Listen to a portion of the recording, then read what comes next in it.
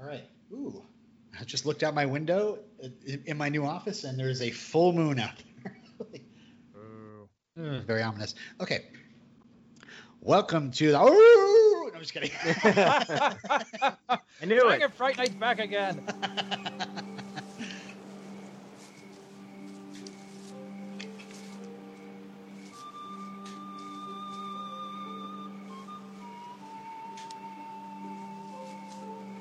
Welcome to Karate Kid Minute, a podcast where we discuss the original 1984 classic, The Karate Kid, one trimming minute at a time. I'm Robin. I'm Matt. And joining us one more time is our favorite parishioner of the cinema, Father David Mowry. Welcome. Hello. Glad to be back. I can only say my mom's going to come and pick me up any minute, but I'll try and squeeze in one last episode here. Well, don't worry about it. Since you are our guest, you can just invite her in. Don't even ask us if we're comfortable with it. Oh, that's okay, great. No, just wait anywhere, Mom. No, it's fine. It won't take long. No, like half an hour. Great. Okay, yeah. All right, we're good. Well, this is minute 33 of The Karate Kid. It begins with some calming pan flute and ends with a check-in from Ma. So yeah, here we are. We're clipping away at the tree. Daniel is so good at this. I am shocked at how well this thing has turned out. Yeah, I know. We do kind of go into. I mean, I'd call it a montage, but it's more like we move ahead in time for a moment, and just once, because otherwise it would be like, I don't know, some sort of 80s song fires up. Okay, well, yeah. Now I want a bonsai tree trimming montage set to, let's say, Eye of the Tiger. Eye of the Tiger, yeah. Push it to the limit. Let's hear it for the boy. Something like that. Oh, I just want to see that now. I want to see him cutting the trees and walking on the razor's edge. There's nothing that a good 1980s movie montage can't make awesome. Right. I don't know. Watching someone calmly clip away at a tree, maybe not. I don't know. Right. Editors earn their paycheck, my friend. Yeah, that's true. All sorts of different angles. Mm-hmm. Yeah, like the under the table shot where the leaves are just literally falling into the camera. Oh yeah. That's a missed opportunity. We should reshoot this. Not the creative decision taken here, which is that's fine. That's fine. You know, so long as the picture comes from inside you, it's the right one. That's but true. Maybe there could have been a different choice. Maybe that could have vastly improved this, relatively obscure and uneventful movie that passed without making a huge impact on popular culture. Oh, wait. Wait. Yeah. We are critiquing the picture that came from inside John Avildsen, and we learned that this is it's the right one. So really, there's no reason to tear it apart at all. Seriously, Miyagi is working here as well, and I love this little moment where he just kind of like looks over his shoulder at Daniel and he smiles, and. I just had this observation that Miyagi had no children, but it sounds like he had a good relationship with his father. Mm-hmm. So maybe he's kind of right now being reminded of when he was in Daniel's shoes and doing the same thing. And I don't know, it just kind of makes him smile. Yeah, no doubt. Yeah, it's a moment he hasn't got to experience with his own kid. Yeah. So yeah, we just have. It reminds me that it's also that male bonding happens side by side rather than face to face. Right. Men are much more comfortable spending time just being together if they have something to do together, and so I can easily imagine Miyagi developing that relationship with his father in the silence broken only by the snip of the pruning shears. And that same kind of relationship is being built up here, because given how long it would take Daniel, a beginner to the art of bonsai, to make this really impressive headway and progress on this tree. That's a lot of time. And what you just said about male bonding is so true. Because last night I spent 4 hours with 3 friends just clipping out little plastic things and building Gundams.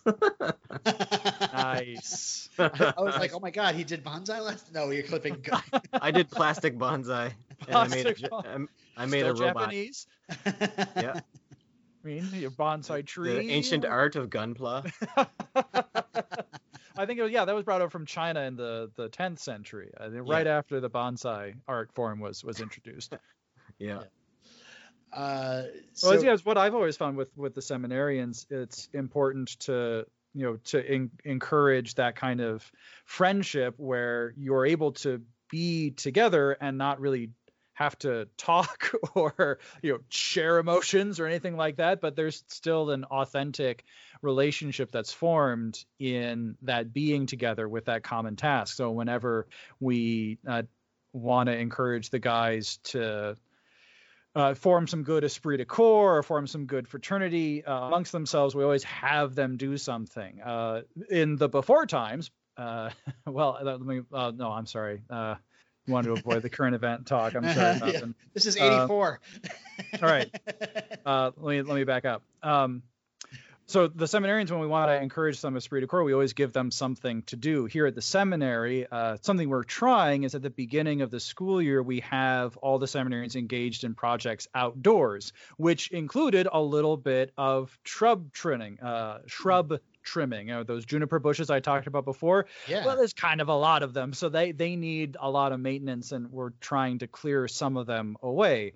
So that, on top of working on a brick patio, on top of painting some of the fencing that's around our school campus, all of that we tied into this day at the beginning of the school year to try and encourage a kind of brotherhood amongst the men who go to school here, precisely in that side-by-side time together, rather than just, okay, we're going to put you in a room and you just got to talk to each other and you come out friends. So there. Yeah. It just doesn't work with guys. Yeah, it is interesting. I mean, I think I'm a well-rounded, not only in physical shape, but in emotional, well-being. Like, I think I'm pretty much in touch with my feelings and all that. But yeah, it's just something about, like, I don't call my male friends and be like, so what's up? Yeah. I'm like, I will call if I have like a task that we're doing together, or I have an idea of like something to do, Yeah, it's interesting. We're so repressed, guys. Well, this is the 80s, like I said. Yeah. Yeah. But I am wearing like a half-cut t-shirt. I'm ready to go play some volleyball after this. So nice. So this is like I said, this is like 30 seconds of this minute here. Half the minute is just snipping and pan flute. So let's get into some pan flute, shall we? But wait, how long was it really? How long did Daniel sit there cutting before his mom came looking for him? Well, yeah, we can't tell based on the outdoor light because it's dark when Daniel shows up.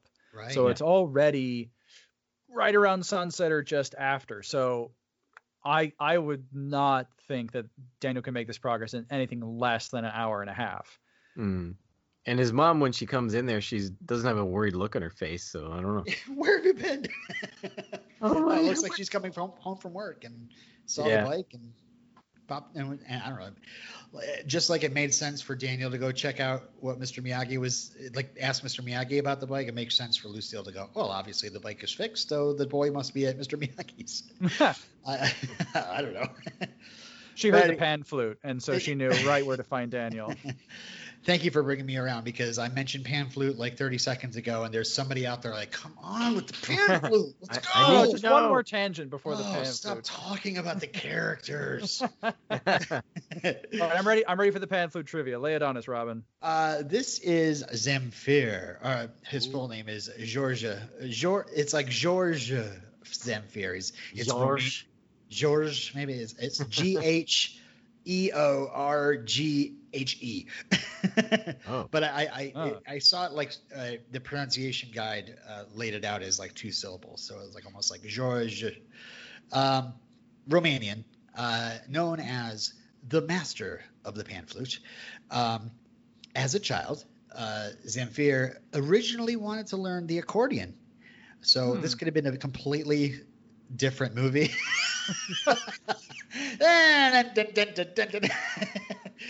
Just trimming bonsai to accordion. I thought that would be really interesting. But when he turned 14, he started working on the pan flute, and he says, quote, and of course this is translated from his Romanian. From the first time I took the pan flute in my hands, it spoke to me. It was the most emotional sounding instrument I ever heard. Nothing else possesses the range of sounds and the possibilities of affecting your feelings like the pan flute does. It's a cosmic instrument. Getting deep. Dude, it's the instrument of Galactus. Yes. Galactus, the pan flute. Yeah, that's true. Now I'm picturing Silver Surfer playing an accordion. Zamfir created over 300 songs with his pan flute, 160 albums. Has sold over 120 million records worldwide. Wow. Yeah.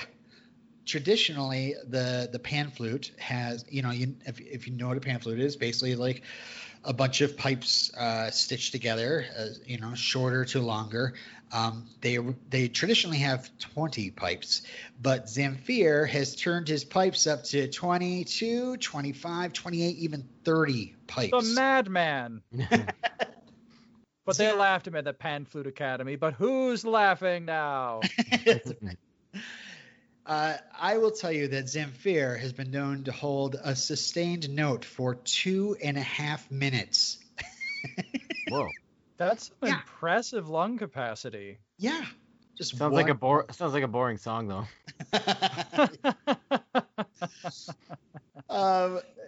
It says he doesn't get fatigued by playing the physically demanding pan flute.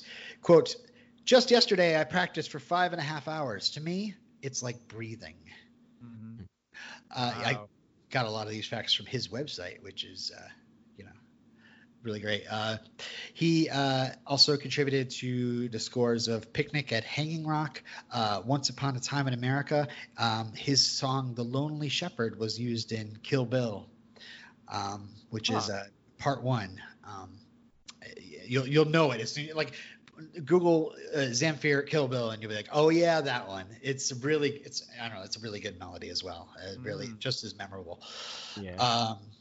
Also, he gained success in the 80s in America because late night mail order commercials would just constantly the magic of Zamfir. and I mentioned last time we mentioned Zamfir, I said my mother had a tape that she played over and over and over again, and that's what this mail order commercial sold: the magic of Zamfir, like a collection of different songs. So I'm assuming a lot of that 120 million records worldwide sold was that mail order campaign, because it did go on for a few years back in the 80s.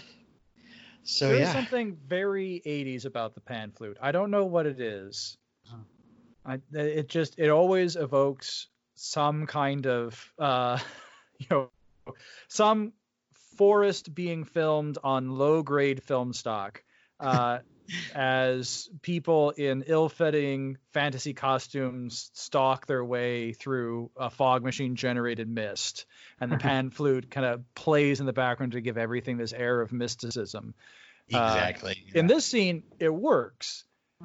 There's something very serene and calm that ties in all of the themes that this movie tries to get across in terms of the self-discipline and the inner peace that karate and bonsai are supposed to help bring together.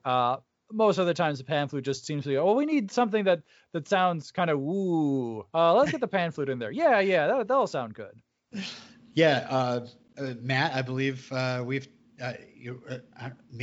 talked about this, or we've heard this discussed on other podcasts, where they bring in like a panpipe into something that is supposed to sound more mystical. We called them. Do you remember what we called them?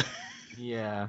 The pan flute of xenophobia? The panpipes of xenophobia. Oh, gosh. Because it's just like whenever like a TV show is like, all right, well, like it's almost like, it's as tropey as, they shoot south of the border. So all of a sudden the color grading completely changes to like, like sun drenched, that kind of thing. It's so tropey that you would bring the panpipes in whenever you wanted to, the pan flute in when you wanted to have it sound like, oh, this is a different country, or even just like, here's a character that is from a different country, Asian, especially, and we have to play something that sounds like something that would be from their country. But to me, it's like interesting that Zamfir is Romanian, so this is really a Romanian pan flute. So it's interesting, and of course, in Kill Bill, his Lonely Shepherd theme is used, in a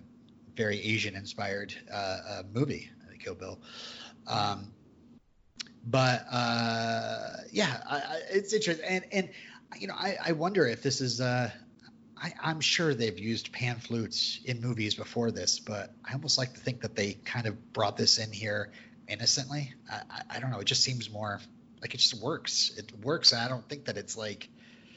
I just think this is Miyagi training time, and I don't know. Maybe it's just because I've spent my life with this movie that I'm not bothered by it at all, or I'm not like, oh, it's tropey or whatever, So I don't know. That's all I have to say about pan flutes. For now, I'm sure there's some more. For now, what a tease! I'm sure there's going to be some more coming in the future because there's so many other more. I mean, this is like right. I noted when Miyagi sticks his head out after Daniel trashes his bike. That's when the pan flutes are first heard. Like it's like, oh, Miyagi enters the story, And as we go along with our training, there's more pan flutes, and I just think there's, if they're tropey, I don't care. They're beautiful, and I celebrate them. All right, so yeah, we have Lucille stepping to the screen door, and I just I mentioned this on Monday, but these warm looks that we have Miyagi giving Daniel, and then we just see Lucille just kind of looking in before she even announces herself, just like, look at this boy. I just feel like these are the moments where I see Daniel as this young boy, and Lucille, of course, is just, really excited to see Daniel doing something that, makes him happy, is, having him sit down and work on something with this. Yeah. She has that moment where she just looks at him before she says anything. Yeah. And I would always have this moment with my mom where I would, especially when I was about Daniel's age, just doing something in the house, making a sandwich or doing her chores or reading something or whatever. And I would look up and I would find my mom was just looking at me, and I was, what? Because of course, any good kid's reaction to when your parent is paying that much attention to you is obviously to think that you're in trouble. But my mom would just smile at me and says, well, I'm just looking at you. Because there's a joy that parents have just in beholding their children just being themselves and enjoying whatever it is that they're doing. My brother had his first kid about a year ago now, and it's amazing just how much delight I get vicariously just seeing pictures of my niece. I don't need anything else. Just a random picture from my brother of like, oh, here's your niece. Like, oh my gosh, you're so cute, and she's the best kid in the entire world. Oh my gosh. That gives me a small inkling of what it's like for a mom to look at her son like Lucille does with Daniel here. Yeah. I mean, I want to mention real quick, since kids are coming up, that my kids have not been sent out to boarding school yet.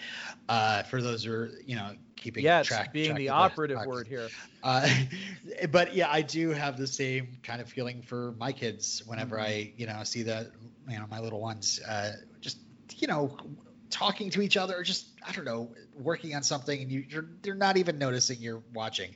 And usually when they catch me watching, I'll just kind of like stick a finger in their belly and make a fart noise or something, just to kind of lighten it up. But I'll pull my finger or something like that. But as is your divine right as a dad. That's right. or I'll say something completely stupid, and they'll tell me how stupid I am, and we'll move on with the day. But yeah, But then she calls him champ, and I think that's a little too too childlike for a kid his age. Childlike. Yeah. Yeah. Hey, you sport. Yeah. What you doing there, Tiger? Also, I didn't know that Daniel the vampire gained the ability to invite other vampires into somebody else's home. No. You know, it's getting out of hand. Now there are two of them. Well, Daniel's the head vampire, you see. So if you invite the head vampire in, they can bring in other of their clan. But you know, that's a good point. Like, does Daniel have the right to invite his mother in? I think a bit presumptuous. Yeah. Well, Daniel was just able to walk right in, and so why not? Yeah. He's just being a real antagonist in this movie. I'm just saying. Oh, come on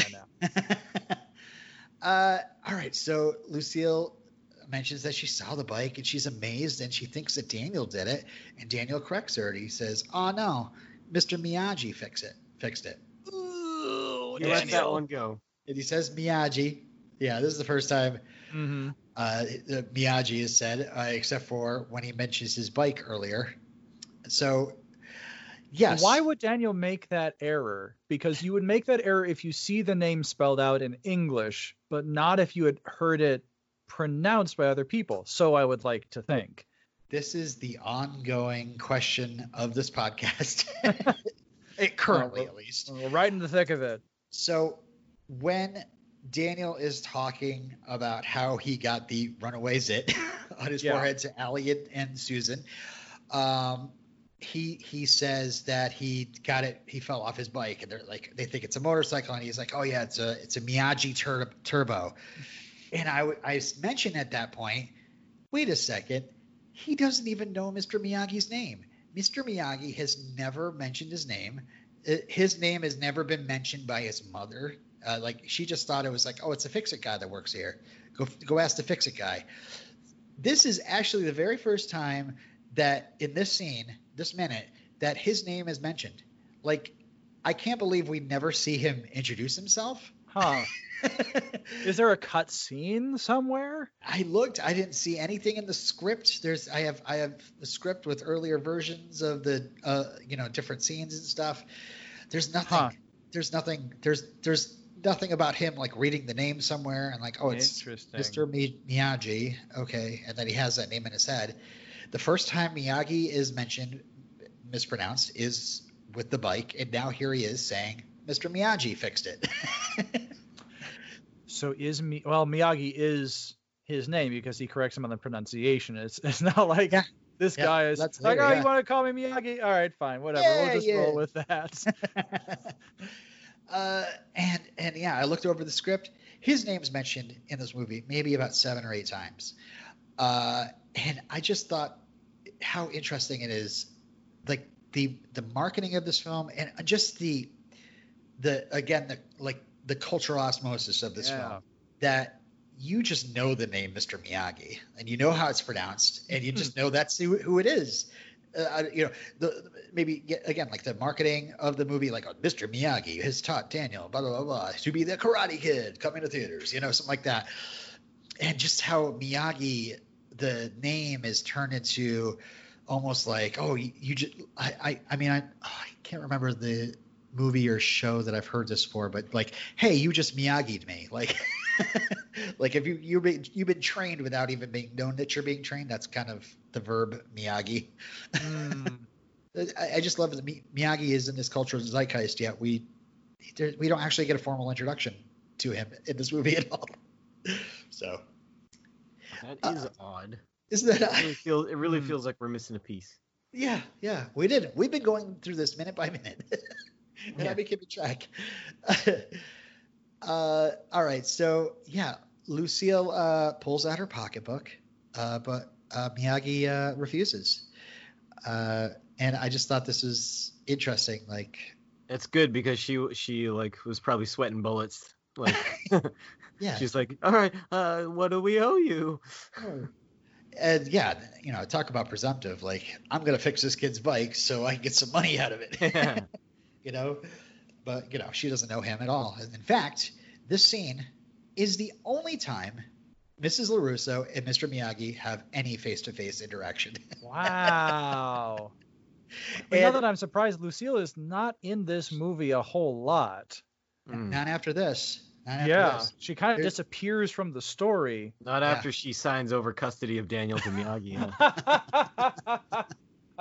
Oh, that explains it. That's where Daniel saw the name. It was on the adoption papers. Yeah, talk about being mad about being moved from one side of the country to the other, and then all of a sudden you realize you're getting put in the care of this fix-it guy here. Well, listen, champ, the tech startup I came here to work for has gone belly up, so selling you off. But I love how this is. I mean, this movie has been barely any Miyagi in this first half hour, but it's been a lot of Daniel and Lucille bouncing off of each other, like Lucille trying to figure out what's going on with Daniel. Why is he showing up all these, black eyes and bruises and stuff? And right here, this is the intersection of two different movies. Like now we're going into the movie. 30 minutes into it, we get the setup, and now the movie is like, well, we're good with Lucille. Move on. But there are other deleted Lucille scenes. And it kind of explains why suddenly she's at the tournament, even though she didn't show up there with Daniel and Allie at the end. She's suddenly there in the crowd. But we'll get to that. But yeah, that's pretty much all I had for this minute. I mean, it kind of goes, what are you doing? And Daniel's like, I'm trimming and it cuts off there.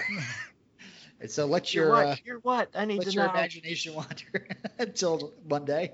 Well, there is this moment of generosity by Mr. Miyagi where he doesn't take Lucille's money for fixing the bike, which is really interesting. It shows Miyagi's compassionate and kind-hearted nature, where I could easily see someone in his position where he is working as a handyman for an apartment complex, which probably doesn't pay a whole lot. Right. And he'd be happy to take any kind of money for any other little side odd jobs he does. But I think he's taken a shine to Daniel. And I think this is, again, another little piece of the picture of him and Daniel coming into this mentor and student relationship where he is willing just to do something out of the kindness of his heart for Daniel. Yeah. And I mean, gosh, that bike looks like it came right off the shelf. I can't imagine how much time he actually spent on that. He's got like a whole metal manufacturing plant or something in another room. Yeah. I mean, he does all those cars too. I'm sure a lot of them come in with body damage. So that's a good point. Right. Yeah. So he would know about that kind of repair work. Okay. But how's he fabricating his own metal? You got me. I'm sure he learned it in Detroit. The mine shaft is just below the table of the bonsai trees, or rich vein of iron just below the California cityscape here. Anything else for this minute, folks? Nope. Not from me. Nope. Okay. Let's get into our Friday question then. So, Father David, what are your thoughts about maybe? I mean, it sounds like you never saw any of the sequels. You haven't seen the spin-off TV show, the remake. But when it comes to this movie, what did you think as you got to the end? Well, I really liked this movie. Like I said, it was not what I was expecting because of what I had picked up through cultural osmosis. It was much more of a sweet coming of age story. Yeah. Than it was any kind of Rocky for kids. Well, more like Rocky 3 for kids is kind of how my cultural osmosis had presented this movie to me. Really? That's true. That's true. Clubber Lang is a lot bigger of a bully than Apollo Creed is. Sure. I can see that. So the joy in the movie was entering into the character dynamics, which I found to be really strong. I was laughing earlier this week when you talked about the ending of the movie, because the movie just stops.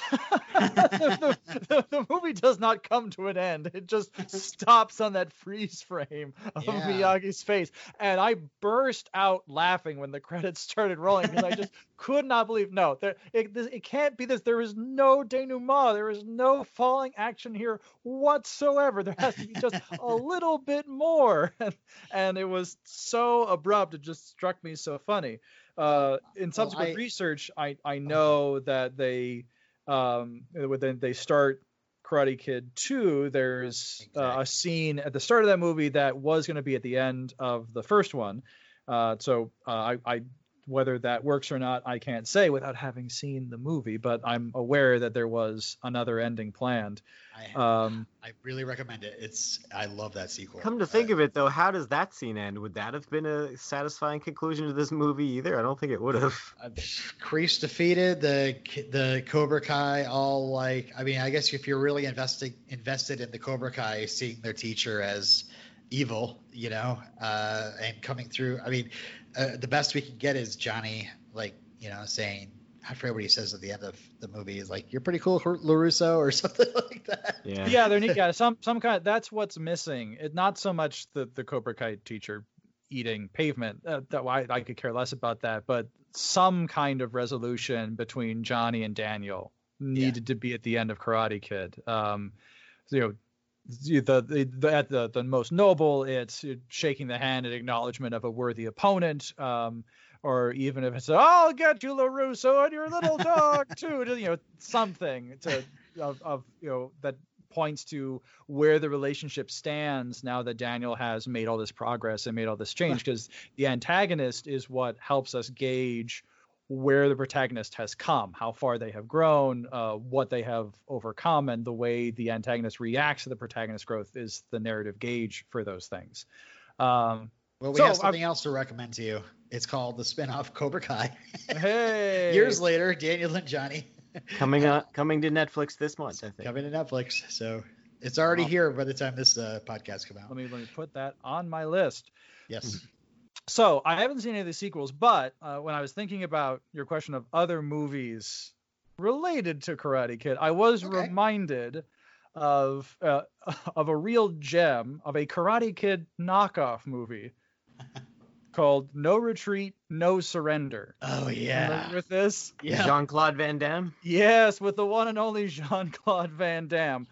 Oh, man. What I recommend to everyone just to go out, and if you're a fan of Karate Kid and you haven't seen this, you just need to watch it to see how bad Karate Kid could have been in the hands of people who don't know what they're doing, because it follows almost the exact same formula. Yep. Kid moves to the opposite coast and had a little bit of karate training before, gets his butt handed to him by the local dojo.